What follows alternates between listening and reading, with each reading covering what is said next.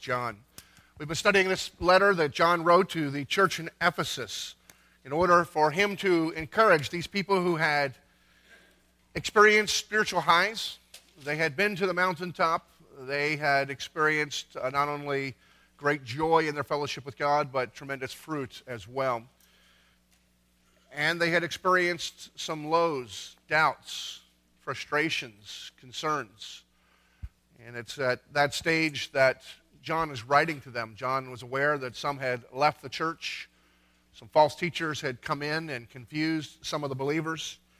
And those who remained were still stinging, still hurting.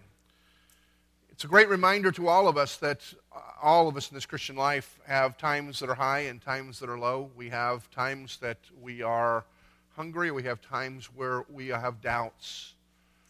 And John writes this letter to help us to understand the essence of Christianity and how we may be strengthened in it. And it's for that reason we have been studying this since the beginning of this year. This morning we come to chapter 4. We'll be looking at the first 6 verses as we hear what John has to say to us and giving practical instruction on how we can continually be strengthened in our faith. But let's go to the Lord in prayer, asking that He would be present and speak to us. But Father, as we gather this morning and we commit this time of our worship to the Word, I pray that Your hand would be upon it, Your voice would be heard, that we would recognize what You want from us. But more than that, Father, I pray that You would open our eyes to see, our minds to understand, and our hearts to receive. For only as by Your Spirit You do this, does the Word do the work that it's intended to do. Use Your Word to transform us to be more like Christ.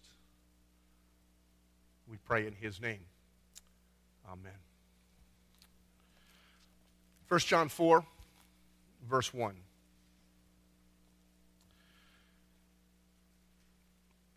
Beloved, do not believe every spirit, but test the spirits to see whether they are from God. For many false prophets have gone out into the world. By this you will know the Spirit of God. Every spirit that confesses Jesus Christ has come in the flesh is from God. And every spirit that does not confess Jesus is not from God. This is the spirit of the Antichrist, which you have heard was coming, and now is in the world already. Little children, you are from God, and you have overcome. For he who is in you is greater than he who is in the world.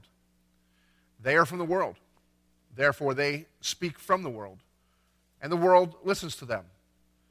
We are from God. Whoever knows God listens to us. Whoever is not from God does not listen to us. But this we know, the spirit of truth and the spirit of error. May the Lord bless us and give us understanding from His Word. P.T. Barnum is famously quoted as having once said, "There's a sucker born every minute."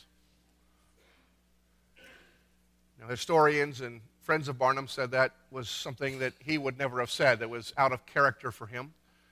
He would have been more likely to say, "There is a customer born every minute," and that actually the sucker statement was probably made by somebody that was a little jealous or critical of Barnum's success. And seeing people going into whatever Barnum's latest display and latest show was, his oddities and his curiosities that drew people in. He looked at all the people going in and just reminded and quipped, "There's a sucker born every minute," but apparently it wasn't Barnum who said it. It doesn't really matter who said there's a sucker born every minute. If you look at the newspaper, we realize it's true. Realized this week, as I was looking at the newspaper one day, I saw that TV pitchman Kevin Trudeau, who's made a career out of hawking unconventional, unworking, unethical, and all sorts of things, has been sentenced to 10 years in jail for committing fraud and violating a court order to cease and desist. The court had decided long ago that his medical treatments to clear out your colon were not only ineffective, but probably not very good and not based on anything medical whatsoever. His radical diet of 500 calories a day to lose weight, while it probably does produce a loss of weight for a time, is apparently not particularly healthy. And all sorts of products that he has been selling for the past 25, 30 years, making a great fortune for himself, they didn't work. They were sold not based in facts, and some of them were not healthy. So some time ago, the courts had looked at that and said, look, you need to stop making any advertisements. They can't keep him from making any products, but he cannot go on and make the same claims. But apparently there's enough suckers out there that were buying his products that he was willing to reject what the court order had said and continue to sell them until now he's finally been sentenced to spend the next 10 years in jail. I don't know whether Kevin Trudeau is a sucker, but anyone who apparently has bought his products has ended up feeling like one.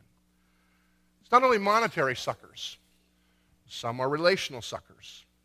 Those of you who are sports fans, and maybe some who are not sports fans, may remember a story that was being told ad nauseum at this time last year.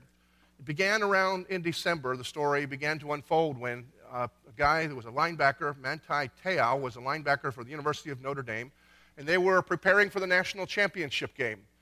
And as the weeks were leading up to the game, Te'o, who was an All-American, couple-of-year All-American, was a certain first-round draft choice. His grandmother, who he was very close to, had died. And then 3 days after his grandmother died, only days before the national championship game, his longtime girlfriend, who he had been in a relationship with, a committed relationship for 3 years, also died. But her last wishes is that he play in the national championship game anyway.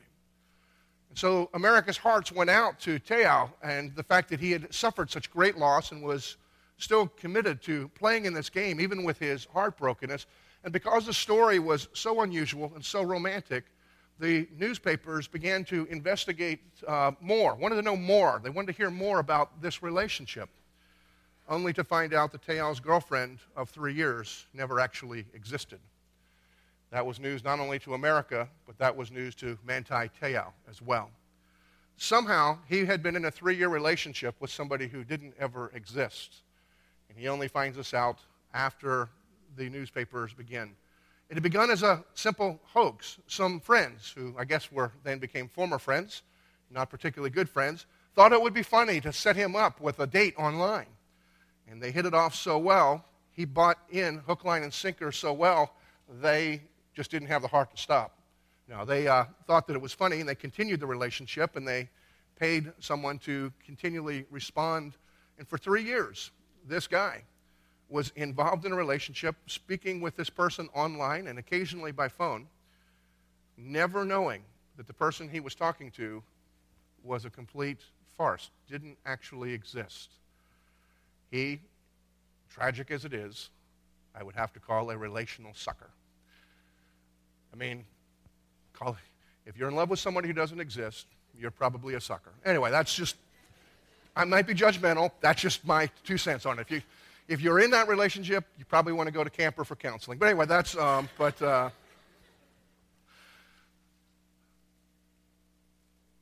it's not difficult to realize there are suckers, and most of us, at one time or another, have probably felt like suckers too. But the thing that's really tragic is not only are there suckers in life, but there are also spiritual suckers. People who listen and buy in and are deceived simply because people are speaking and using the name of God, or talking about things that are positive, and people assume that it's helpful, beneficial, healthy. John here in this particular text is reminding us that that is just not true. And in order to prevent us from being spiritual suckers, John says in the very beginning of this passage, beloved, don't believe every spirit, or don't believe everyone who comes declaring that they are speaking for God, but test the spirits to see whether they are from God. And the reason is because there are many false prophets who have gone out into this world. In other words, there are false prophets, people who are declaring declaring things about God all around us, but they are not speaking for God, and what they are speaking are not only untruths, but sometimes unhealthy for us spiritually. And John, it's the reason that John says we need to test the spirits is because not everyone speaking for God is actually from God. And it's vitally important that we understand that. Now, in John's context, that the historical problem that they were dealing with at his time was a philosophy known as Gnosticism. Gnosticism, from the Greek word gnosis, meaning truth. And so what the people that had embraced this philosophy were speaking was saying, you need to understand the deeper truth, have deeper knowledge of the reality that is deep within you. And essentially the Gnostics would go around preaching and speaking and telling people that they had the key to unlock the potential that was buried deep within you. You just need to understand certain principles, that anything that was physical was evil, but anything that was spiritual, that was good. And so they had the deep secrets. They had the deep knowledge that if you would just learn from them, you could unlock that potential and let the God who is in you out, and you would be able to experience all that you had hoped to possibly experience. And it's to people like that that John is writing to the believers and saying, watch out for those people. They'd already seduced some within the church. It had become very popular and it had infiltrated a number of churches. And John is saying, because of people that are teaching like that, don't believe everyone that is teaching just because they say they're speaking for God, just because they use God's name, just because they mention Jesus Christ does not mean that they are from God. You need to test the spirits. One commentator actually made an important, I think a very helpful insight, and he says this: it's significant that this warning comes in the midst of John's discourse about love, because false spirits tend to make a great deal about the subject of love. Every cult, every deviant group, every false movement makes its appeal in the name of love. In other words, these people that are claiming to be from God, using God's name, declaring Jesus' name, they just think that you need a little love. They only are telling you the things that they tell you because of love.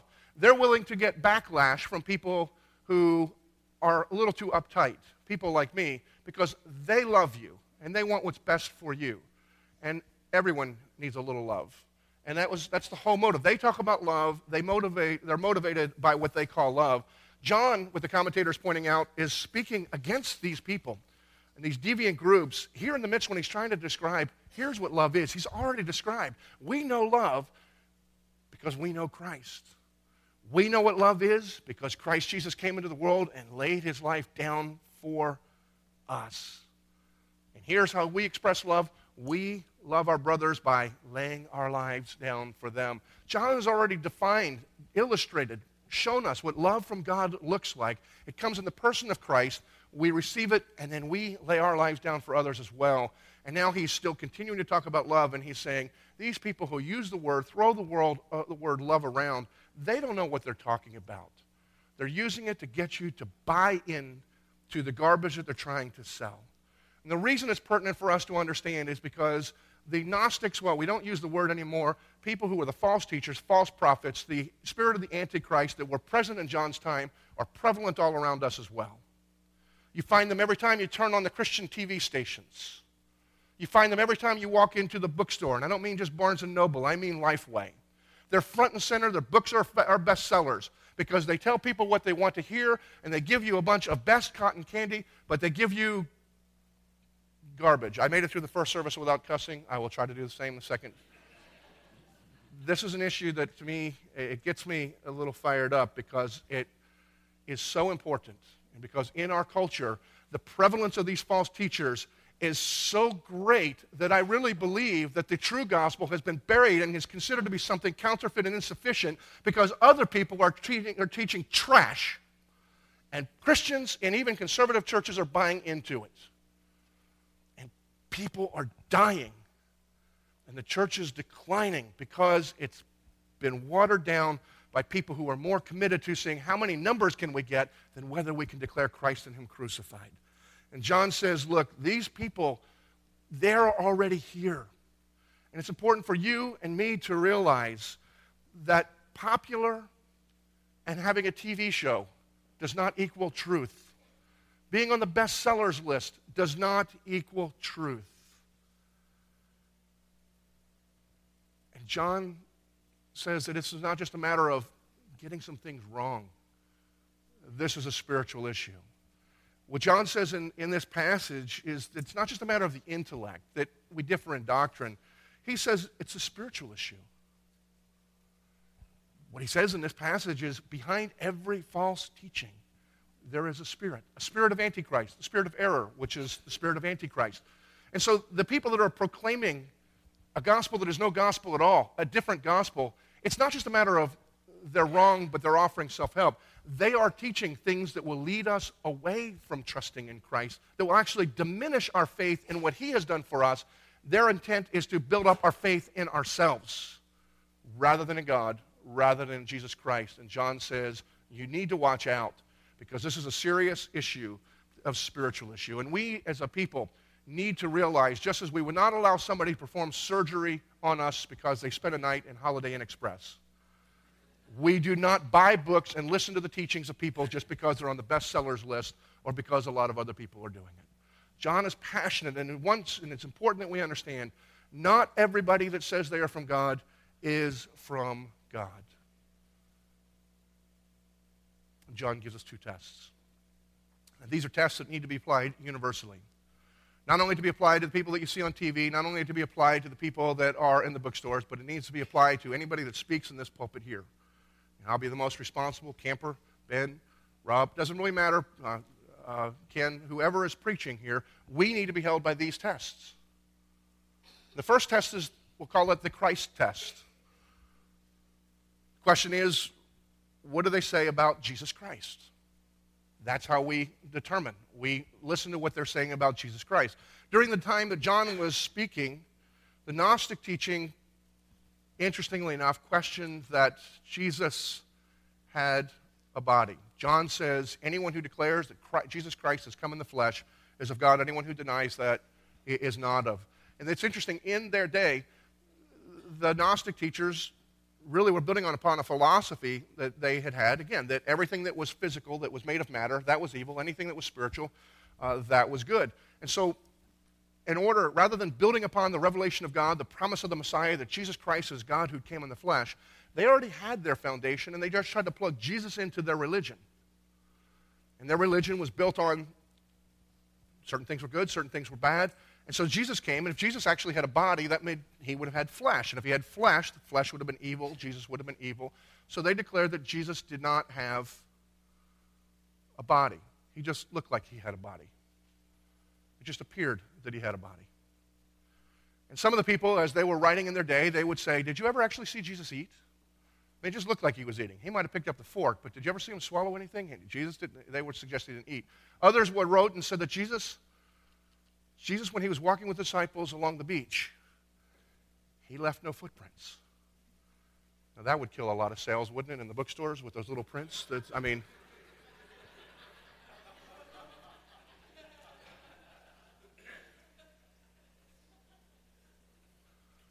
Because they already had a predetermined idea that Jesus, if Jesus was good, Jesus couldn't have a body. It's interesting that that was actually the prevalent view of this non-Christian but counterfeit Christian teaching for the first 200 years from the time that Jesus was born. To me, that's a pretty good indication that they didn't question his deity, they questioned his humanity. He wasn't actually a person, it was a physical human being. To me, that's a pretty good indication that we might take seriously his deity. They didn't even question it in his day and the closest days to him. But in our day, it's reversed. In our day, very few people really question the historicity of Jesus, that Jesus was a man who was born, who lived, who taught, even who performed tremendous miracles. But there is a widespread denial of the fact that Jesus is God who has come in the flesh. There is a denial of his deity. John is very clear here, and he says the barometer of what is true is anyone who declares Jesus Christ who came in the flesh. That's a direct confrontation to the people in his day and to our day. Because Jesus Christ come in the flesh is saying that he is fully man and fully God. Now, two things we need to acknowledge when we consider what John is saying here. One is he writes who confess. He's not simply saying anybody who verbalizes it, who expresses it, or even who just understands and agrees with that statement. Jesus' brother James would have something to say about that and says Satan believes that Jesus came in the flesh. He doesn't seem all too happy about it. It doesn't do him any good. He still stands condemned. What John is talking about as a confession is an understanding, an appreciation, an acceptance, a resting in that when we express it, it is expressing not just a theological position, but the very hope of our lives.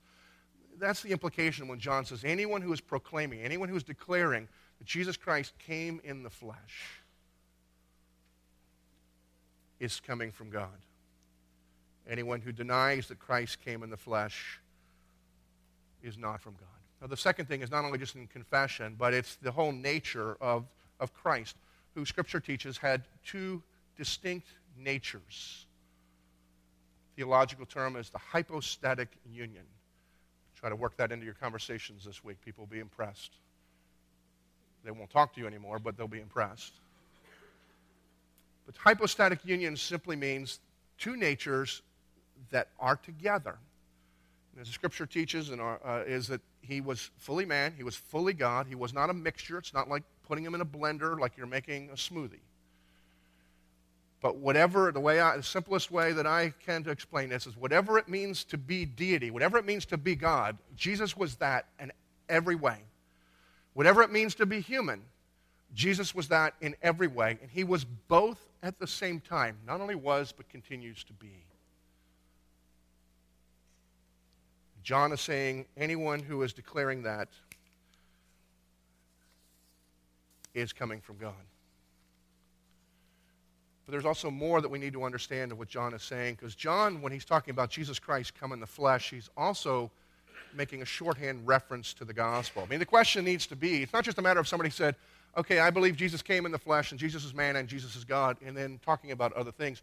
John is saying that anyone who is confessing, anyone who is declaring, in one sense he's saying who's declaring the gospel, we need to ask ourselves, why did Jesus come in the flesh, and what is it that Jesus accomplished? John has both of those questions in mind as he's writing this. We can't take this out of context from anything else he's saying. Because you have some who will acknowledge doctrinally that Jesus is God and man. And they may very well be Christians, but what they're teaching is not from God. When they move off of that and begin to teach whatever their own philosophies are. John is saying that the one who is proclaiming to you the gospel, Jesus Christ, just the name itself, it's a redundant declaration of Jesus' purpose. Jesus himself said that he came to lay his life down. Jesus says, I give my life as a ransom for sinners. It's a clear explanation that Jesus didn't come simply to be a model of how to live or to give us instructions on how life can be better now. He came to save us from something that we couldn't save ourselves from. His name Jesus comes from the Hebrew Yeshua, Joshua, which means he saves his people. Christ is a reflection of Messiah, who was the promised deliverer of the people who were in bondage and couldn't get out of it on their own. And John is making clear that when we are declaring Christ, the Christ test requires not only that we believe doctrinally that Jesus Christ is fully man and fully God, both together at the same time, whether we can comprehend that or not, but we also have to properly declare why he came in order to deliver us, to free us, to lay his life down in our place as our substitute to pay for our sin. And anyone who is not declaring that, anyone who is simply declaring, see how Jesus lived, listen to what Jesus talked, now go do the same, and then you will live a better life, they're not teaching from God.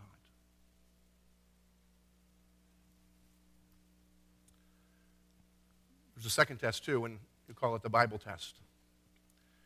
That may not be as clear at first as the Christ test. John says for the Christ test, anyone who declares that Jesus Christ has come in the flesh is from God. The Bible test is more implied, but nevertheless clear, that you'll see here in a moment. If you look at verse 6. Whoever says, probably be best if I read from the right chapter, wouldn't it? Anyway, I'm sure it's a good word. It just has nothing to do with what I'm talking about right now. We are from God. Whoever knows God listens to us. Whoever is not from God does not listen to us. By this we know the spirit of truth and the spirit of error. I'm calling this the Bible test because John is laying out an important truth here. What he's doing in this letter and what he's doing here in this particular passage, you see a lot of references to you, they, we.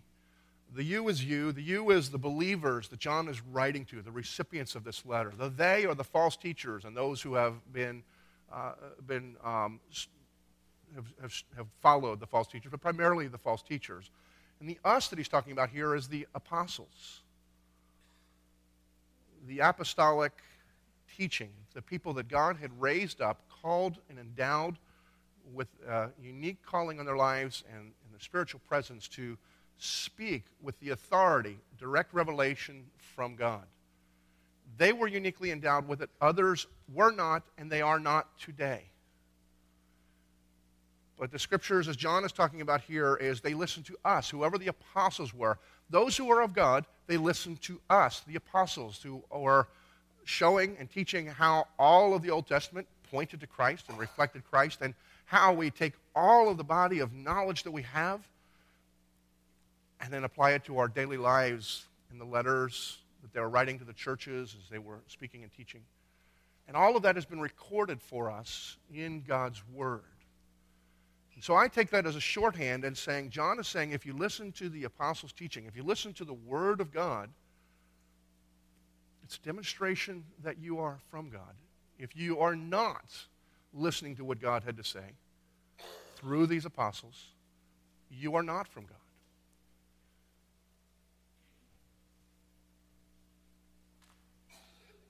John Stott makes an interesting observation on John's claim here.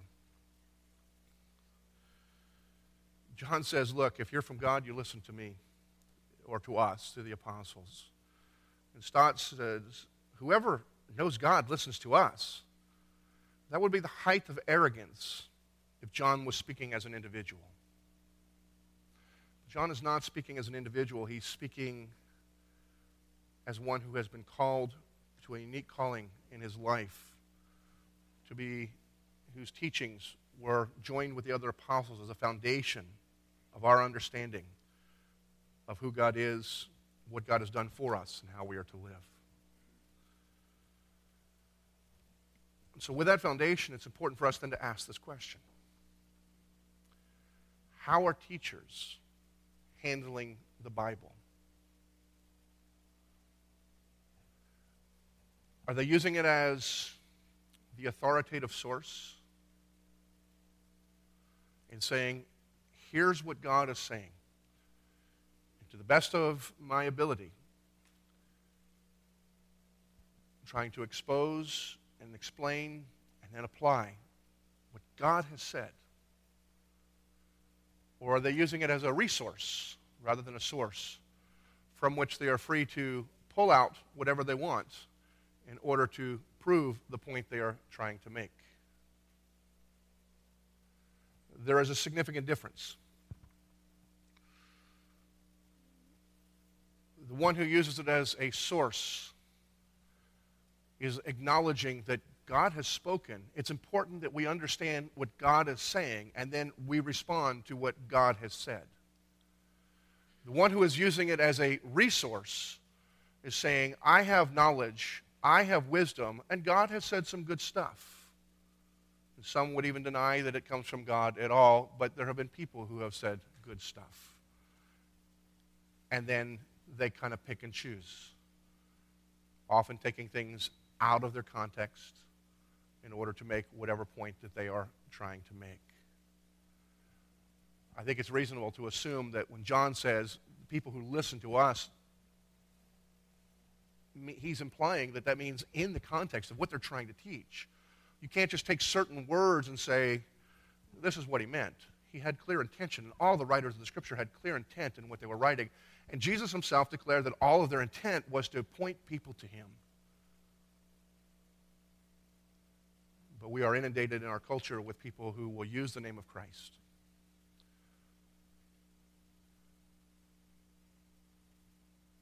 But Christ is not the object being pointed to. Christ is a means to get you what you want. They're not using the Scriptures to show you what God says. They're using the Scriptures to tell you what you want to hear. And we're buying it. And we're buying their books. And the church is becoming impotent.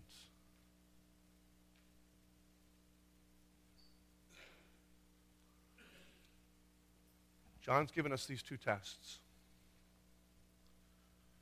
that we need to be applying to anyone who teaches. It doesn't mean every statement coming out of somebody's mouth is going to be a full explanation of who Christ is and what he's done. The apostles use shorthand as well. But the focus of their teaching, the intent of their teaching, the authority from which they get their teaching should be obvious and should be very clear. We apply that in particular, I would say, to two movements. Not only those two, but as you're seeing what's selling and being popular in the books or TV, radio, apply these two tests. One, you would apply it to, I'll call the theological liberal. It wasn't clear enough in the first service. I just said liberal, and that also has political connotations I didn't mean to make. But the theological liberals who look at the Bible and then tear it apart because they have wisdom greater than what God apparently had, and they determine what is right.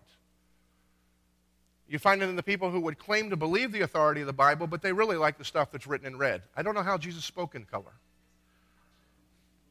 When Jesus said, "It's all my word, all Scripture is God-breathed." People who feel that they can test what God says to see whether it measures up to popular psychology, contemporary political thought, American and Western values, as opposed to saying, this is the word of the King of Kings, the God who created all things. And then there is the word of faith movement, the positive thinking, the heaven now, your best now, life now. Who believes that your problem is you just have bad examples.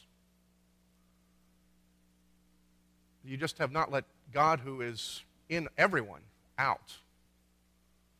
But if you look at Jesus, you'll know how to live. You don't need a Savior. You need a big brother to give you good advice. It is garbage. It is poison. It is not Christian. Period. And even with that, you don't know how I feel. Only if you let me cuss would you get an idea.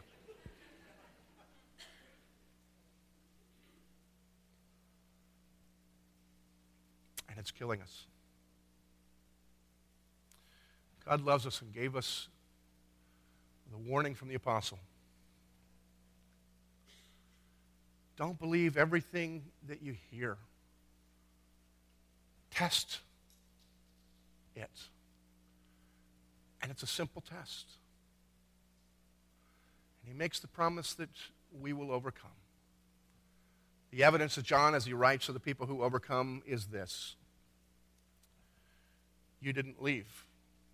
You're hungering for what I have to say. You're waiting for my letter. You who are hungering for God's word, you have overcome. But not only is there an indication of what is reality, there's a promise.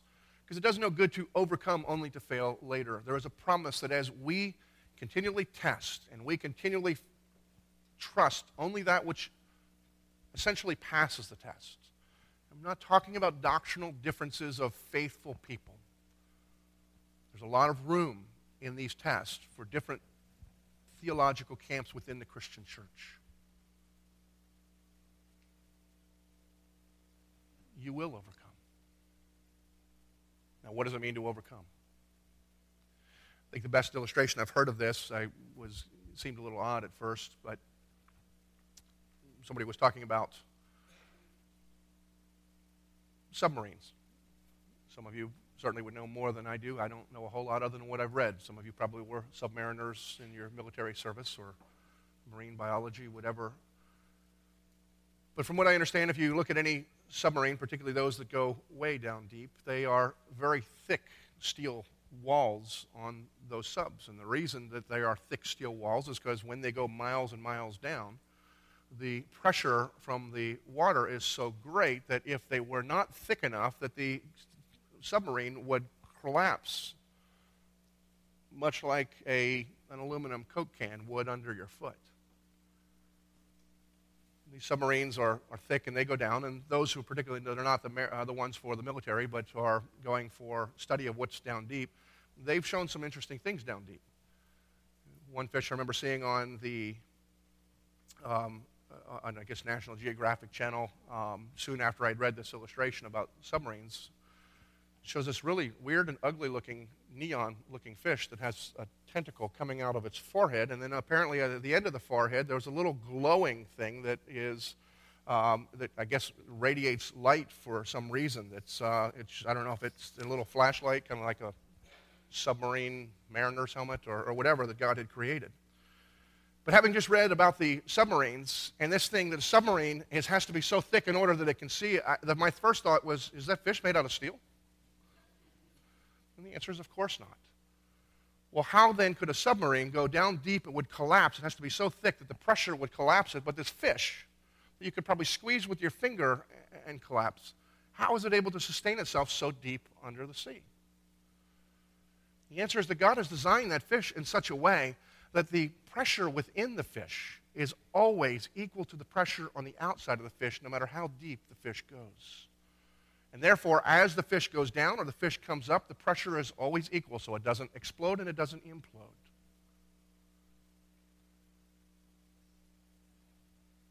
In that, there's a beautiful picture for us that we need to understand if we are to not only apply the test, but then stand in awe and benefit from the promises of the test.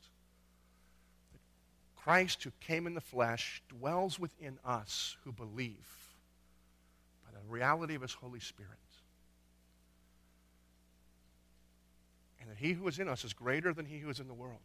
And the reason that is significant is because so many Christians, realizing the false teachings and everything else in our culture, they are creating steel walls to isolate ourselves from the culture, only to find themselves lonely and frustrated because they're still not any better. When I believe what John is helping us to understand is that that's the wrong principle. The key is not to put up massive walls to protect us from our enemies or from things that would be contrary to God, but to realize that the one who is in us is greater than anything that any pressure that we have on the outside of the walls, and that we continually feed ourselves by faithful teaching what God has said throughout the world, throughout his word, that will build us in our faith and strength, that the promise is we will overcome, we will endure. There will be no pressure that will collapse us because he is greater than anything in the world. That is the promise to those who endure, those who embrace these tests. That's the promise to you and to me. May we be a people who feed on God's word, that the Spirit within us remains strong force wherever we are. That we would be wise and have the joy that comes to those who do overcome. Let me pray. Father, we do give thanks to you for the word that you have given us, and pray that you would grant us discerning eyes, minds, and hearts, not that we may condemn, but that we ourselves might feed on what is good and feed those around us in what is good, and perhaps rescuing some who are seduced by what seems to be near, but ultimately pays nothing. May we be a people who realize that there is no good in having our best life now and gaining the whole world, and yet forfeiting our own soul because we rest in ourselves rather than resting in your gift to us in Jesus Christ. May we delight in Christ just as you have sent him. We pray in Christ.